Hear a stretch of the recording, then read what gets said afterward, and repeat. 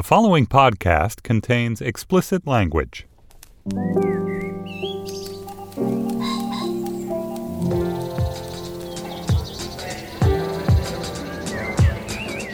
I'm Stephen Metcalf, and this is the Slate Culture Gabfest Steampunk Deer Edition. It's Wednesday, February 13th, 2019. On today's show, Barry Jenkins blew the world away with the movie Moonlight. He's back now with If Beale Street Could Talk, an adaptation of the James Baldwin novel.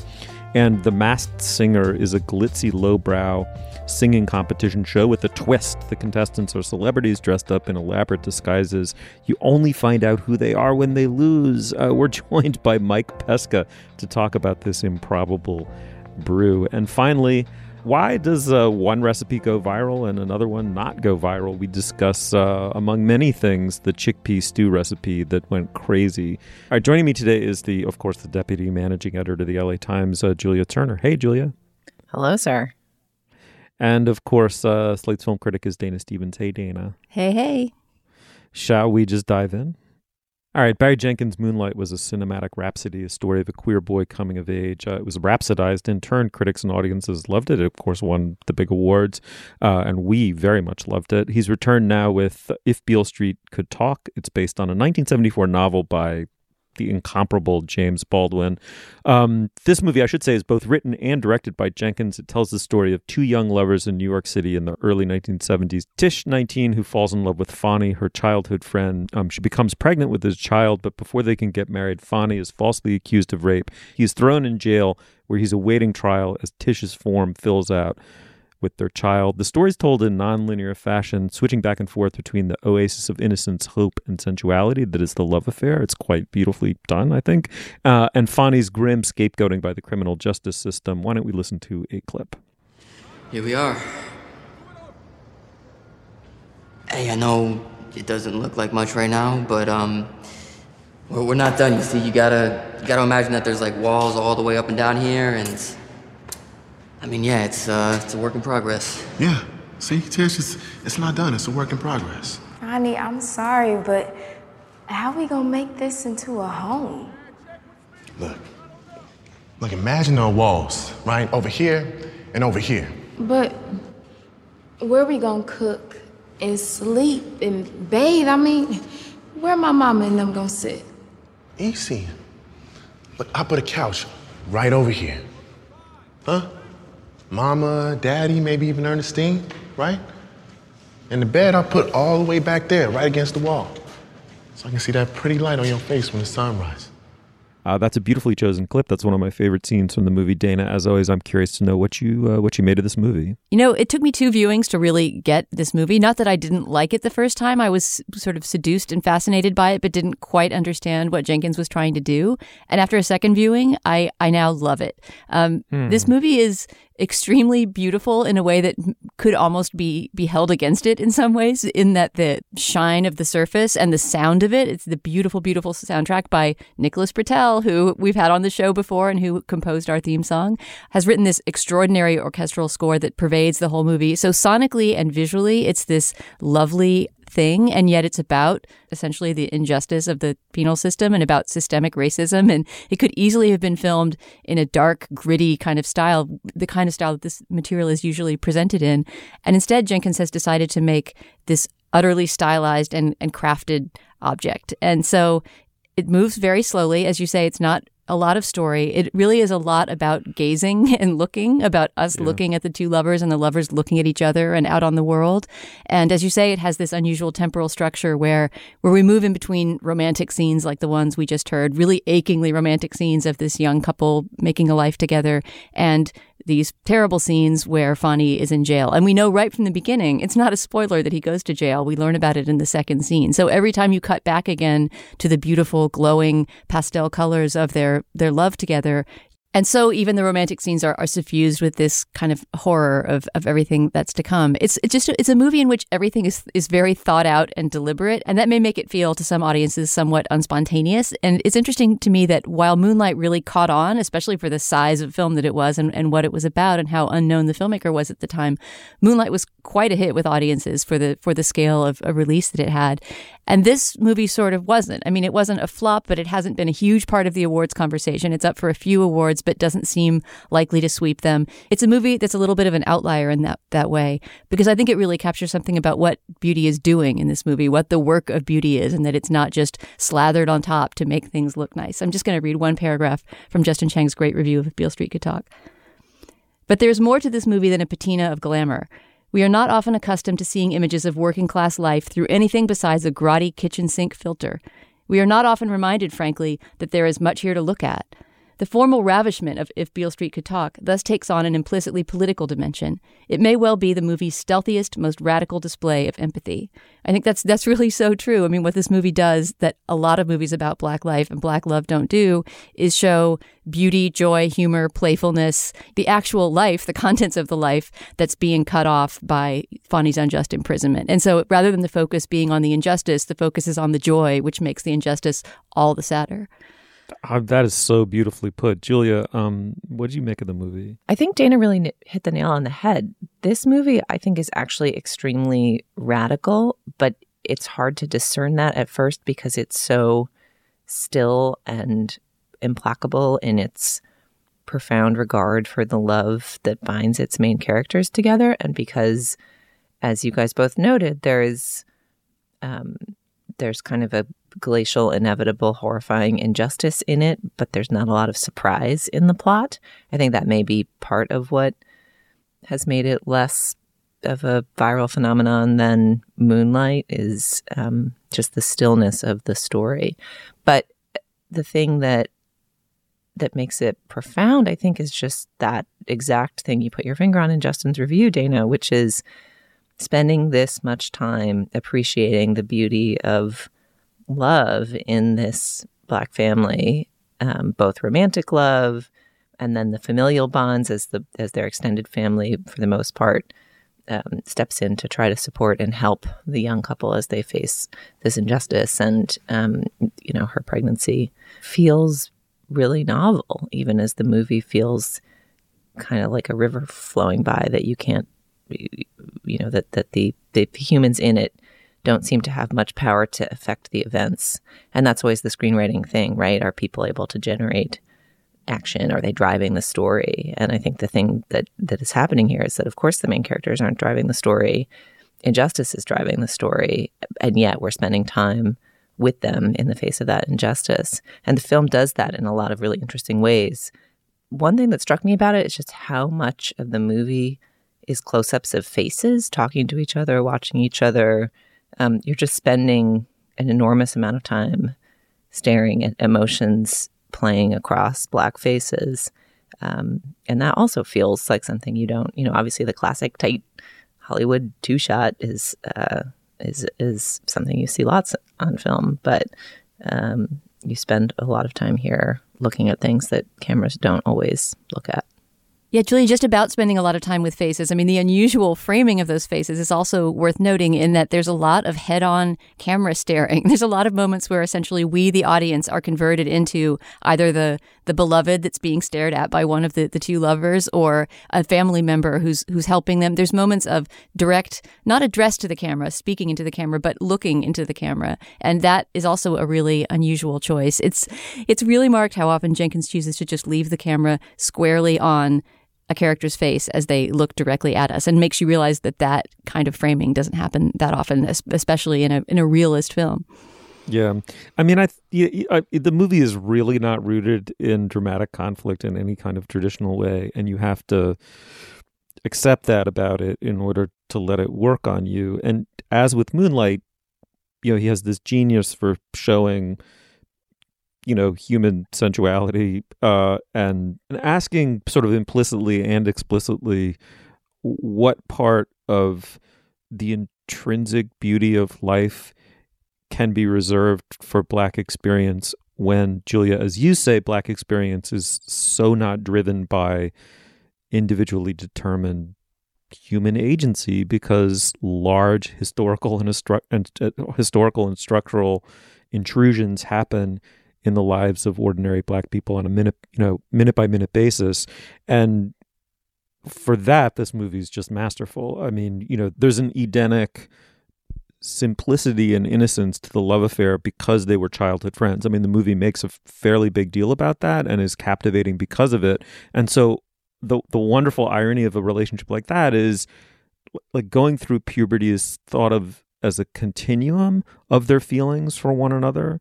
The movie's very definite about that. There isn't some sudden discovery of their own sexuality that's in any way alienating from what they were prepubescently to one another. I mean, and believably so. I mean, the performances by the leads, Kiki Lane and Stephan James, really carry it. But the movie's very definite about and very plausible about the innocence of these two and their love, and just everything else about it, everything extrinsic to it. Jenkins as a filmmaker manages to both be dreamy and sensual, and in a way, if you'll pardon me for saying it, Proustian, and totally politically motivated, and racially politically motivated, which is and the way those two things go together in his work is so distinctive.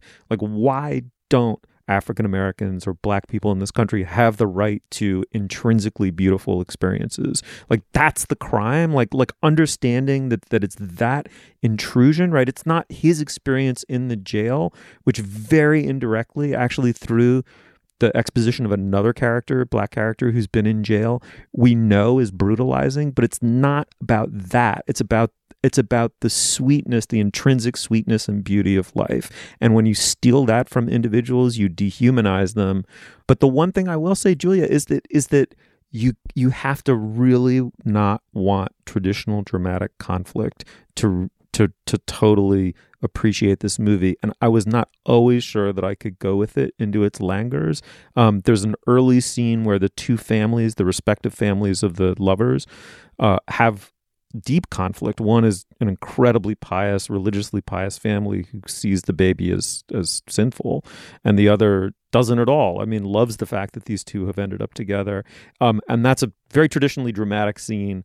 Very little of the movie is like that. And I kind of, it's probably on me that I wanted more, but I'm curious what you thought. I think that's part of what makes the movie a little bit of a sleeper, is that, right, you don't have the heroes of the story driving their own fates. And obviously it's a fantasy that anybody totally drives their own fate. But in a way, part of what this movie is doing formally is suggesting that the actual plot expectations of a Hollywood movie are informed by a kind of white privilege, like the notion of, like, of course, humans are the fates that are the authors of their own existence. Of course, protagonists, they try, right? They try to do things, and they change outcomes. And we have protagonists who try, and through trying demonstrate their love and their grit and their fortitude, but who cannot affect outcomes. And I found myself wondering after I saw this movie, there are a couple white characters, 2 or 3, who are benevolent forces. There are several white characters who are vile forces, and who are, including one in particular who's responsible for the unjust charge against Fonny. But there, in the scene we heard of them checking out the loft, we have a brief cameo by Dave Franco, who is sort of like, sure, I'll rent you this place because I respect love. That's the way my mama raised me. And I was sort of like, what are these weird white heroes doing in this story? There's also a woman who runs a, kind of charcuterie shop in Little Italy, and who vouches for the couple in the face of a police officer who's skeptical of them. And then I sort of realized, oh, right, even these benevolent figures have so much more power than the protagonists of our story.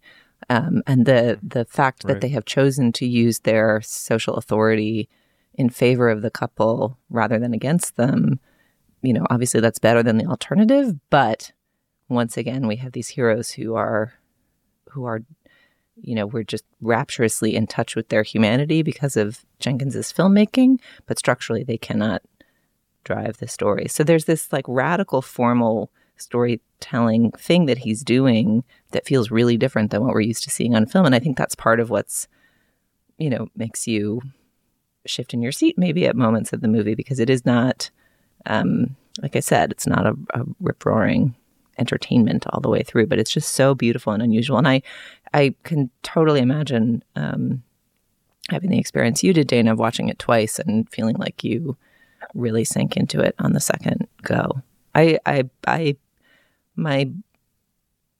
admiration and love for this movie has been kind of steadily blooming since I saw it, I think. I feel like we have to jump in and mention the supporting performances a little bit, especially because one of them is nominated for an Oscar, and I think she has a decent chance, given how recognized her performance has been throughout award season, and that's Regina King as the mother of Tish, the character played by Kiki Lane. And although Regina King has gotten some attention for that performance, another supporting actor who's just extraordinary in this is Brian Tyree Henry, who we've talked about before as Paperboy in Atlanta, the show Atlanta, and who also had a small but important part in Widows, the movie we talked about recently. But he has really essentially just one scene, right? One long scene with Stephen James where he sits and talks about his own experience of incarceration. And he's just incredible. It's a awards nomination worthy performance that makes me want to follow that actor, whatever he does. All right. Well, the movie is If Beale Street Could Talk. We all more or less loved it. Be curious to know what you guys thought. Go check it out and let's move on. All right, before we go any further, we no doubt we have business. Dana, what do you have?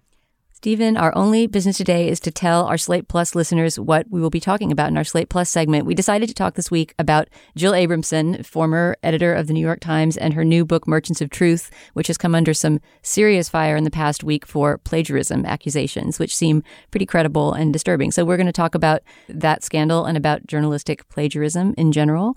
To hear segments like that and to get ad-free podcasts, you can sign up for Slate Plus, our membership program, a way to support our show and all the other shows you love at Slate. For just $35 for your first year, you can help cover the cost of producing the Culture Gabfest and other Slate shows. And in return, you'll get extended ad-free versions of this show and a ton of other great benefits. So if you want to support the Culture Gabfest, go to slate.com/cultureplus and join Slate Plus. All right, we're joined now by Mike Pesca, radio veteran. So I want you, Mike, before we sort of dig in more fully, to put on your best, like, basso profundo broadcaster voice and say the following sentence. Can you recognize your favorite celebrity just by their voice? Can you recognize your favorite celebrity, given that they are a B-list or C-list celebrity? So we're really picking from a shallow pool of celebrities. That said, from just their voice. The disguises are elaborate. Steve McQueen meets the team mascot, and the performances are all over the map and all over the top. Celebrities of various grades, A- through D+ is where I'm, or maybe B+ through D+ is where I'm kind of rating it. Don the gear, disguising themselves, then perform a song for a panel of also ran celebrity judges. They, in addition to that, answer some questions about their true identity using a voice disguiser software, and whoever loses is unmasked. Why don't we listen to a clip and then we'll dig in with Mike Pesca. I have to ask the panel, who in the world do you guys think is under this poodle mask? Honestly, I've been a little confused because there's been a lot of court stuff, and I'm going to stick with a very fit Judge Judy. Remember the Bay Area Clue that one time? Yeah. And there was a workout thing involved. In the first package, there was a whole LGBTQ vibe going on and the whole workout. So I said Jillian Michaels. Who is this, Joe? I think you said Jillian Michaels? Jillian Michaels. Jillian Michaels. Yeah.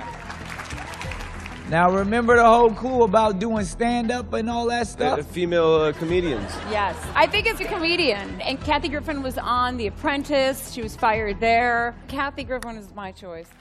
Always good to go with Kathy Griffin if you're trying to guess a C-list celebrity, right? I mean, it's just statistically you're likely to be right. She did lead a life on, was it the C-list or the D-list? Oh, that was her show. Yes, the D-list. Although with some of these, like Antonio Brown, to a football fan is an A-list celebrity and to everyone else is an F-list. So I guess he's by definition, a C-list celebrity. Mike Pesca is off to the races without a question. Mike, I go into a show like this like Heidegger, just dreading it, like the end times vibe, and like just let the species and the planet die with it. But within 5 minutes, I'm putting it in the hands of Fox, the Fox Television Network. I mean, it is a great idea for a show, right? We should say that it's a copy of a show from South Korea, right? It's an adaptation of an existing reality show. And I do think that's one of the things that gives it a little more appeal than the quick synapse, almost dopamine rush, but sugar high. It's really a sugar high. So my analysis of this, and I watched the show because my kids were interested in it, and in the office, two fairly elaborate masks showed up to try to hook us into the conceit of the show, and it kind of worked. I wore the lion mask for a little bit. People were freaked out. They knew who I was, though. So I would say that the beginning and the end are great. The beginning... The conceit is intriguing enough, but the very first thing you see are these costumes, and the costumes are fantastic. I read an interview with the costumer, and they're really thoughtful, and they try to do a couple different things. To some extent, they aren't soft and sweet, and they are a little Pan's Labyrinthian. I could see them, for some of them, being with sharp edges, the stuff of nightmares. But I think they're very compelling, well done, well thought out costumes. An example of a detail from a costume, I just have to jump in and say the reason this is the Steampunk Deer edition of the Gabfest is because I was just dazzled by the deer costume. I don't know who's behind it yet, but it looks like it's a crazy, dark, apocalyptic costume where the face of the deer looks like a World War I gas mask. Yes. And we do know who's behind it. And I haven't gotten there yet. Oh, do you want me to ruin it? Sure, go ahead. Spoil away. Okay, so episode 1's celebrity was Pittsburgh Steeler wide receiver Antonio Brown. And episode 2, the deer, is former Pittsburgh Steeler quarterback Terry Bradshaw. They're pulling extensively, not just from the NFL, but from the Pittsburgh Steelers. The judges were close. They knew it was an athlete behind that costume. Right. There is a weird. I interrupted myself, and then I'll get back to the Pittsburgh Steeler thing, which is to say, the very reveal. It's very hard not to be at all interested in who the person is behind the costume, and the moment when they take the mask off, that's very good to watch. So the beginning's great, the end is great. Almost everything in the middle either can be improved or just doesn't work at all. But I will say this: something hit me when the 2 Pittsburgh Steeler players were revealed. There was an episode of Taxi where Martin Short played a TV executive, okay? And he's in the back of Jim Ignatowski's cab. And Jim somehow turns out to be, Christopher Lloyd. Jim turns out to be a TV programming genius, the kind of stoner, definitely stoner ex-hippie. And Martin Short says to him, well, we have 2 specials. One we know is going to do great numbers, which is our favorite soap opera. We're putting it in primetime. Another is the Pittsburgh Steelers Sing. And Jim correctly says, oh, the Pittsburgh Steelers Sing will do great ratings. And here we are, 30 years later? And Jim from Taxi was right. The Pittsburgh Steelers Sing does boffo ratings. I need to know what Julia Turner thinks of the show. I hate so much about reality shows because of the just built-in time wastery of them, where they preview what's happening next. And I found actually watching this on Hulu that you could just use the 30 seconds forward button extensively to get to just the performances and the judging riffs and get past the parts where they zoom in on a chyron and are like, who was that? Or whatever they say. You can pep it up, but there's basically nothing that will get me to spend my already limited recreational television watching time watching a reality show. However, if I were ever going to fall hook, line, and sinker for a reality show, it would be this one. I am obsessed with the look of it and the just fundamental ludicrosity of the premise and the hook of it, which is not who's going to win, who's best. The fact that it has all of America guessing who these B and C-list celebrities are. And it's like a little, we're all collectively doing a crossword puzzle together, as opposed to having to pretend that we're actually watching people fall in love, or having to pretend that anything that you make in the artificial circumstances of having 50 minutes to make an oyster flambe or whatever the hell they do on cooking shows. There's this fundamental pretense in most reality shows where you're trying to seriously consider the underlying endeavor. And the show this reminds me most of is Lip Sync Battle, where you're getting already famous people to do something that's fundamentally useless. Even Dancing with the Stars, I think, takes the athletic journey of the people fairly seriously. But this is most like Lip Sync Battle or Celebrity Lip Sync or whatever that show is called, where you just are getting to watch charismatic performers goof around. But this time they're goofing around in these bonko Mad Max Fury Road / Vegas costumes. And it's it's spectacular in the spectacle word. And I love that America loves this show. Like, it makes me happy that this show is doing great ratings. And I also think it'll be fun, now that it's a bona fide hit, to see the grade level of the celebrities go up. Like, I feel like you might see real musicians in the mix in future seasons. Not there have been some musicians already, but, you know, actual star power people. Right. And then it's also the relationship between the sort of, you know, grade level of the celebrity, you know, A, B, C, or D, and the anonymized performance, some of which are astounding, right? Like, there are people, the one thing that I find really legitimately interesting is this, you know, kind of, speaking in gross overgeneralizations, my suspicion is most people who become famous deserve it at some level, and who at least remain famous have a degree of professionalism and understanding of what it is to be a professional. I mean, just to be likable on camera isn't enough. It's about showing up, hitting your mark. They know the difference between someone who's trained, who isn't, who's pure charisma, who's got technique or whatever. And the banter between the panelists, kind of half under their breath but caught on mic while the person is performing, when they immediately pick up on the way the person holds themselves, the way they sing, the force of their voice, the accuracy of their voice, the relative soulfulness of the voice, the moves, they immediately begin guessing the degree of training the person has and experience the person has, directly opposite to singing. I'm going to be really, really, because some people come out and clearly are professional singers. There's just a way that you cannot sing if you're not trained, and if you don't have experience. And to me, that's going to be really interesting. Like, you know, was Z-list celebrity actually an amazing theater jock at a fairly high level in college or in summer stock and beyond, and we never knew that about them, right? So even though it's like a Z-list celebrity and that's not that interesting, the fact that they can belt a show tune with a degree of kind of perfection and feeling, to me, that's going to be really interesting too. I have to admit, though, I'm with you, Julia. This is like a fast forward special. You can even go on YouTube and see all of the reveals in a montage. After I watched 1.5 episodes, that's where I went. Yeah, it's hopelessly padded, but that's true of every reality show. It could easily be half an hour instead of a full hour. Well, I think I have a couple theories about reality shows in this. I do think that by season 3, we will have lost our appetite. I think it's more of a sugar high, unless there is a major overhaul. And I think the flaws in the middle of the show, first of all, the panel, as just in terms of talent and how much they add to the conversation, not much. You have anti-vaxxer Jenny McCarthy, who I can't take on any level. You have Ken Jeong, who's not funny, not quippy. This was made clear when an actual funny person, Joel McHale, sat next to him and was much better. You have Robin Thicke, he's fine. And you have the woman from the Pussycat Dolls, who seems pretty good on movement. But they don't add much. And I noticed that the camera isn't on the performers for most of the time. There's a lot of quick cutting between reactions, a second or two of the performance, background singing. So they know that the actual act in the middle of the show isn't that good. My major theory about reality shows is that there are reality shows for people who are actually skilled, and what those shows owe the people in the audience is the best, fairest way to get at who is the most skilled, or at least who adheres to their definition of, say, Top Chef the most. Then there are reality shows for people who aren't skilled, like Celebrity Apprentice. And those aren't shows I like generally, but that's all cooked and made in editing.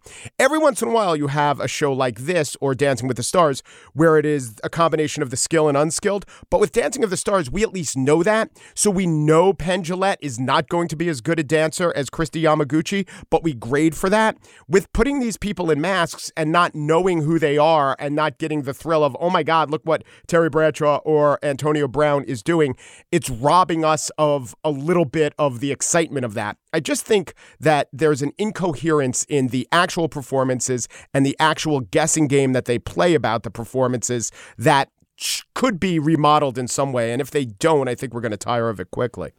Well, also the difficulty of the clues is it feels at various times like they're pretending not to guess the obvious person. Yup. And maybe they're not, but it's... And I will confess that I did read Lindsay Weber's post for Vulture guessing who all the people were with a lot of acuity. I think, I mean, I haven't actually followed her accuracy record on all the reveals, but I think after the second week when all the characters had been introduced, she made guesses as to who each of them were, many of which have borne out.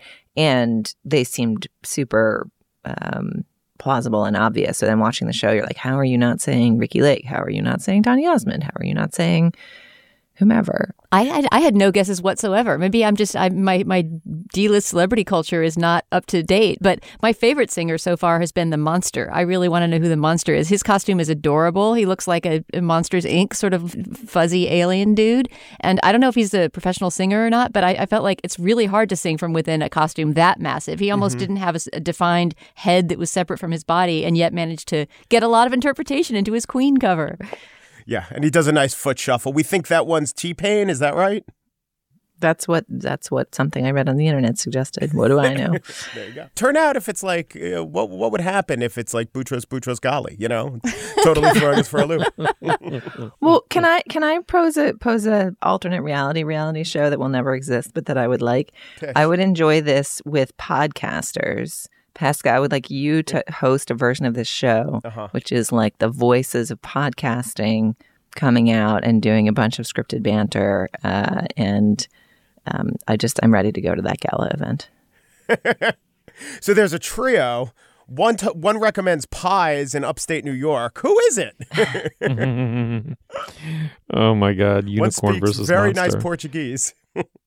All right. Well, the show is The Masked Singer. And our guest is Mike Pesca. I can reveal to you now, was Mike Pesca in the Mike Pesca costume. You do sort of wear a Mike Pesca costume, don't you? It's true. We all wear a costume in life, but I literally do because I'm really into cosplay. Yeah. I mean, it doesn't seem like the Venn overlap between our listeners and watchers of the show would be all that great. But I mean, prove me wrong. I'm very curious. Come to us on our Twitter feed at Slate Cultfest and tell us what you think of this crazy potpourri of reality TV idiocy. All right, moving on. A couple cans of chickpeas, a couple cans of coconut milk, a handful of other basic ingredients, and nothing much by way of innovative technique. And suddenly you have not just a meal, not just a yummy spiced chickpea stew with coconut and turmeric, but a viral sensation. Julia, this is not the first recipe by Alison Roman of the New York Times to go viral. This one went sort of super viral on Instagram. What is it about this recipe you think that did that? And what do we make of viral recipes in general? I guess I have a couple of theories about what made this particular recipe go viral. One of the problems with making a big, hearty, wintry stew, obviously there's many benefits, like the ability to eat a big, hearty, wintry stew, is that you lack freshness, right? You've got this kind of overcooked, overstewed, sometimes sweet, gushy, mushy flavor. There's no brightness or crispness. And so the notion of stirring in as many greens as she suggests here, rather than making a side salad, which is, I think, maybe the more traditional thing that you might do to give yourself a little bit of that fresh, crisp brightness, feels like part of it to me, that there actually is like one tweak on a basic here that's not unprecedented in the history of human food consumption, but I don't see as like a basic part of most stew recipes. So you've got here a vegetarian dish that sort of has all in one dish. It's sort of a one pot dinner, right? Because you've kind of got the greens, you've got the dairy, you've got the protein, you've got flavor. There you go. It's kind of Instagrammable. That twist on a basic thing seems like part of what makes these things go viral. And Alison Roman's previous viral recipe, the chocolate chip shortbread cookies, was a similar thing, right? Who hasn't made chocolate chip cookies? If you've ever cooked in your life, it's probably one of the first 10 things you make. But the actual technique for making them in her recipe was quite different. It involved rolling out a log of the dough, because shortbread dough is crumbly in a different way, and then slicing it, and you ended up with a twist on a basic.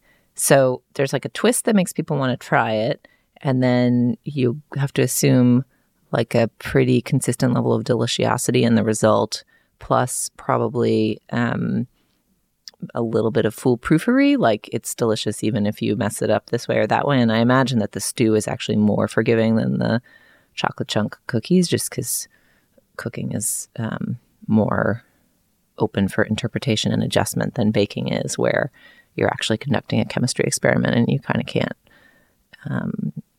make mistakes in the same way and expect good results. So to me, I think it's the twist on the basic and the timeliness that seem likely to have been the culprits here. Dana, did you make the stew? Oh, yeah. Did you? I did, yeah. Okay, we should compare results. So, yes, I did make the stew. I'll put it this way. There's still a large container of the stew in my refrigerator. My family did not swoon for the stew. I thought it was pretty good. I made it with a lot of variations, as we were encouraged to in planning this segment, since the whole idea is that what Roman is presenting is not a recipe, but a method of cooking. And really is just basically a classic curry. It's sort of curried chickpeas, not because it contains the spice called curry, but, it's that sort of slurry of onions, garlic, and ginger, and you throw some spices on top, and that's your flavor base, and then you put in your things and your liquid and stew it all together. I would radically change the proportions of things in this stew if I made it again, like make a lot more of the flavor base elements. And definitely, as Brian Lauder wrote in Slate when he reviewed this recipe, it needs something bright at the end for sure. It's all, I don't know if you say dark flavors. I guess you do, right? There's bright flavors, so there must be dark flavors. But yeah, this would be sort of all dark flavors if it didn't have a squeeze of lemon at the end or a little splash of vinegar or something like that. I ended up squeezing a whole lemon into it and kind of doctoring it in that way.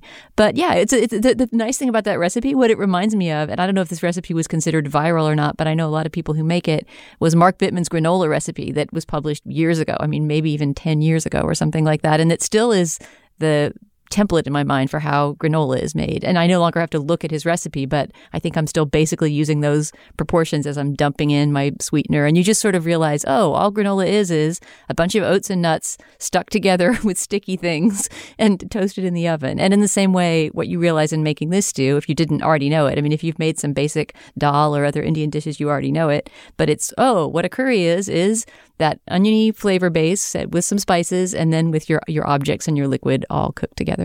It is one pot and it's easy, and it's a good reminder that if you have a can of beans and a can of coconut milk, you can basically make a dish. Oh, but I didn't use chickpeas. That's important. It's a chickpea stew, and everyone in my family, including me, considers chickpeas, unless they're mushed up in hummus, to be a standard food that's sort of too gritty and sandy to be enjoyable. So I made it with white beans from a cannellini style, and I would do that again. What about you?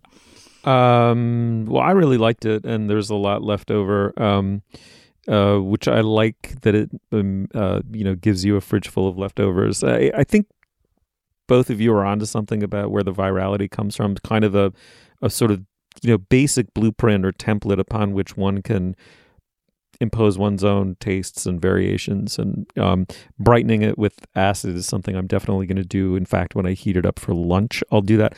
I love also, by the way, so I like the big, obviously the stew pot, single pot dish. I love starting with the curry version of the mirepoix or whatever, like some ginger and onion and garlic, and building on that, doing it all in one pot.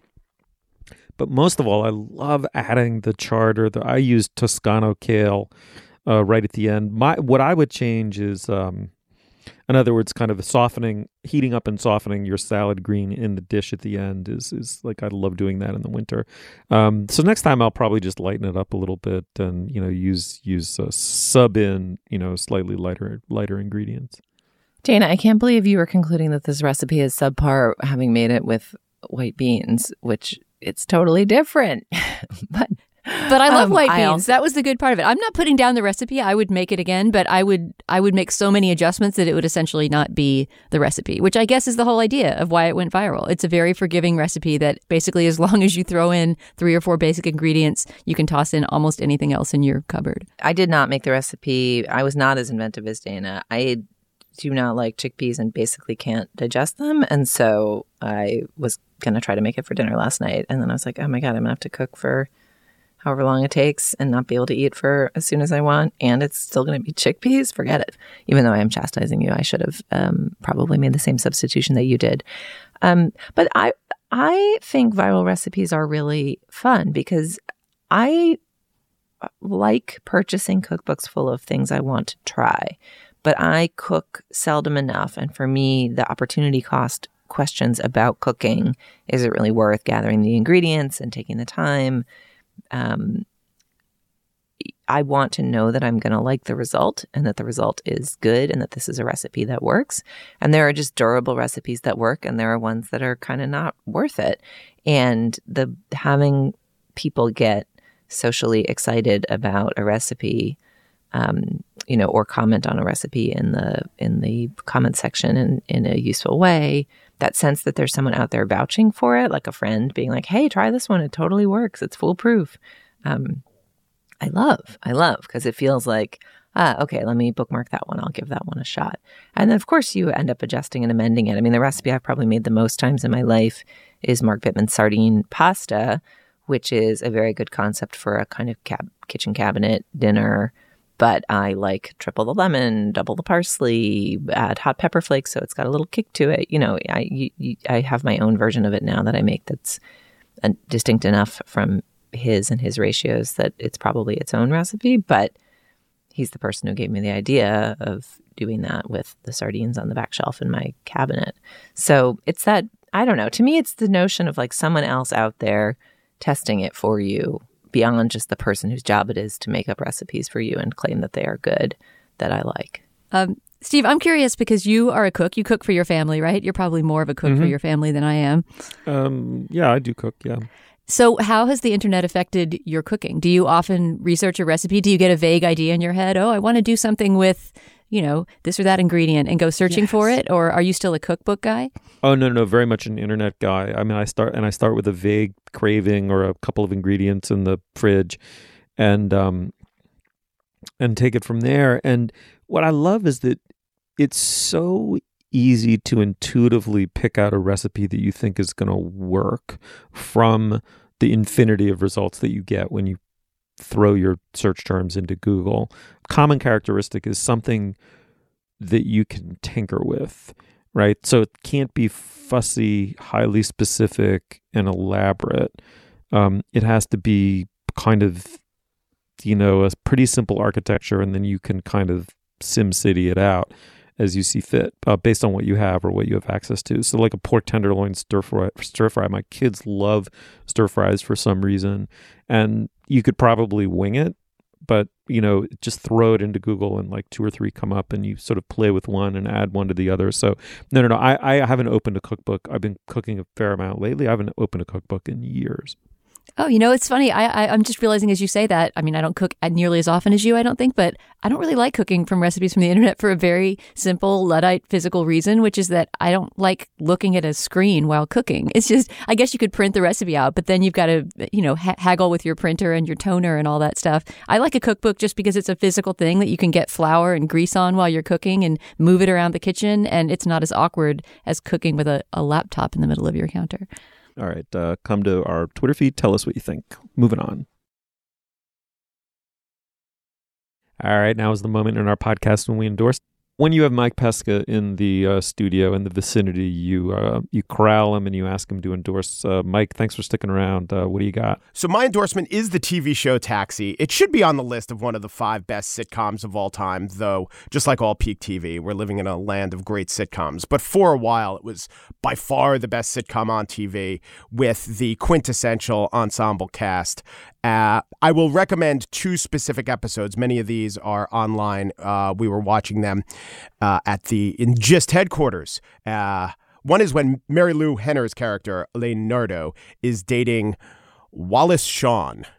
And he plays a character named Arnie, and he doesn't know how to deal with her kids, so he essentially comes over and bribes them. And the reason I was playing this for my producer, and one time Culture Gap Fest producer, Daniel, was for my Super Bowl party, he came over, and my kids handed him back his coat, and he tipped them $1 each. And I'm like, you can't give kids cold, hard cash, which is an exact line from that episode. But the greatest episode of Taxi, in fact, the greatest scene, this is right up there with the greatest scene in sitcom history. And guys, tell me if you know it. It's when Jim Ignatowski takes his driving test. Have you seen that, Dana? I'm sure when I was a kid I did, but I have no memory. It is, I just challenge anyone not to convulse in peals of laughter. It is... Remind me who plays Jim? Jim is Christopher Lloyd. He's the burnout hippie who hung around the garage, and Alex Rieger decides to, try him. Hey, why don't we get this guy his hack license? Him taking the driving test is just the most exquisite comedic set piece that you have ever seen. That is my recommendation. Mike, can I just say that my one childhood memory of Taxi is that I think it has the saddest, most depressing theme song of any sitcom in history. But this was a time like Barney Miller also had it. Also, but Barney Miller's had a little jazz to it. That sad, is it a flute solo? Yes, over I think the Queensboro Bridge. And if you notice the opening credit sequence, the taxi driving over the bridge is on a loop. So if you watch the background, it repeats every few seconds. Oh, maybe that's what gives the opening. Yeah, the opening has this terrible, kind of very cheaply made, depressing feeling that always made that show feel sad to me, even though the show itself, I agree, was extremely funny. It's true. I gotta say, I know that we have an amazing theme song by an Oscar-nominated composer, Nicholas Britell, but I would consider replacing it with Dana doing a doo-doo-doo in imitation of the taxi flute, because that was a very evocative sound. And then did she snort right at the end by mistake? That can leave all our listeners with the same sense of vague hopelessness I used to have whenever Taxi started. Ringtone. Pesca, before we lose you, 85 over or under Met wins 2019. You should always take the over because Las Vegas is full of people who are down on the Mets, not exactly logically. That said, we all know how bad they are. That said, they're gonna miss it by 20. That said, 85 would mean they're a winning team, and that seems impossible to me. Yeah, out of the question. All right, moving on. Dana, what do you have? Okay, since we talked about food and cooking for one of our segments this week, I'm going to do a food-related endorsement that involves no cooking whatsoever. This is the food endorsement for lazy people who don't want to do viral recipes, who just want to go to the store and get very un-Michael Pollan-y processed food. It's the exciting release as of last fall, but I just found out about it last week, of Maple Cheerios. Maple Cheerios. Have either of you heard of or tried Maple Cheerios? No. No. So I found myself in the cereal aisle staring at a fascinating box of Maple Cheerios. Of course, my daughter wanted to get them immediately.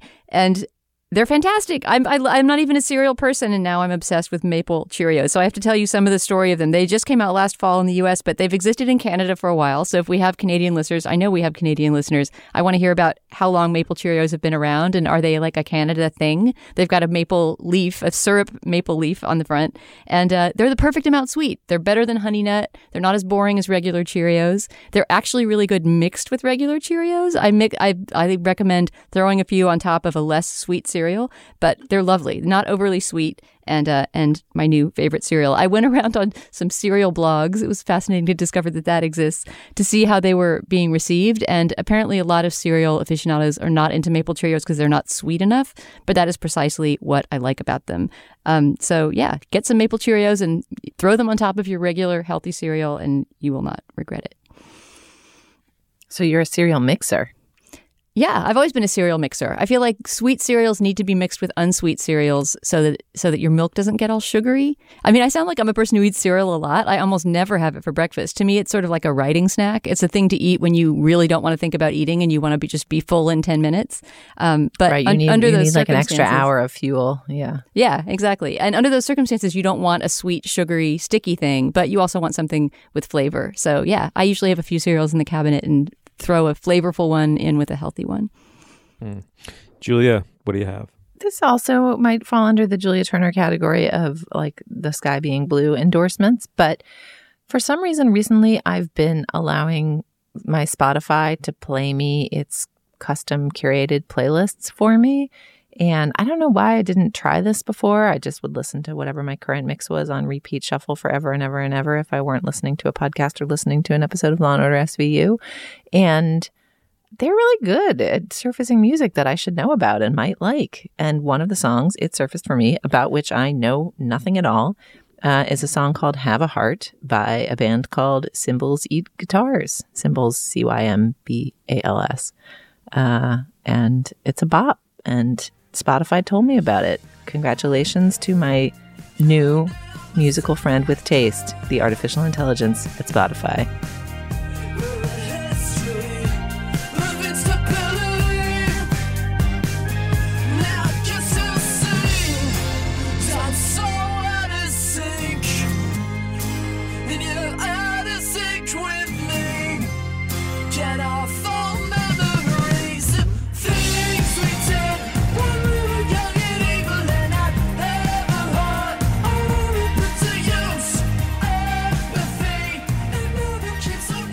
I agree. Algorithmic music choice has gotten really refined. I mean, they can actually predict your taste with almost mortifying clarity.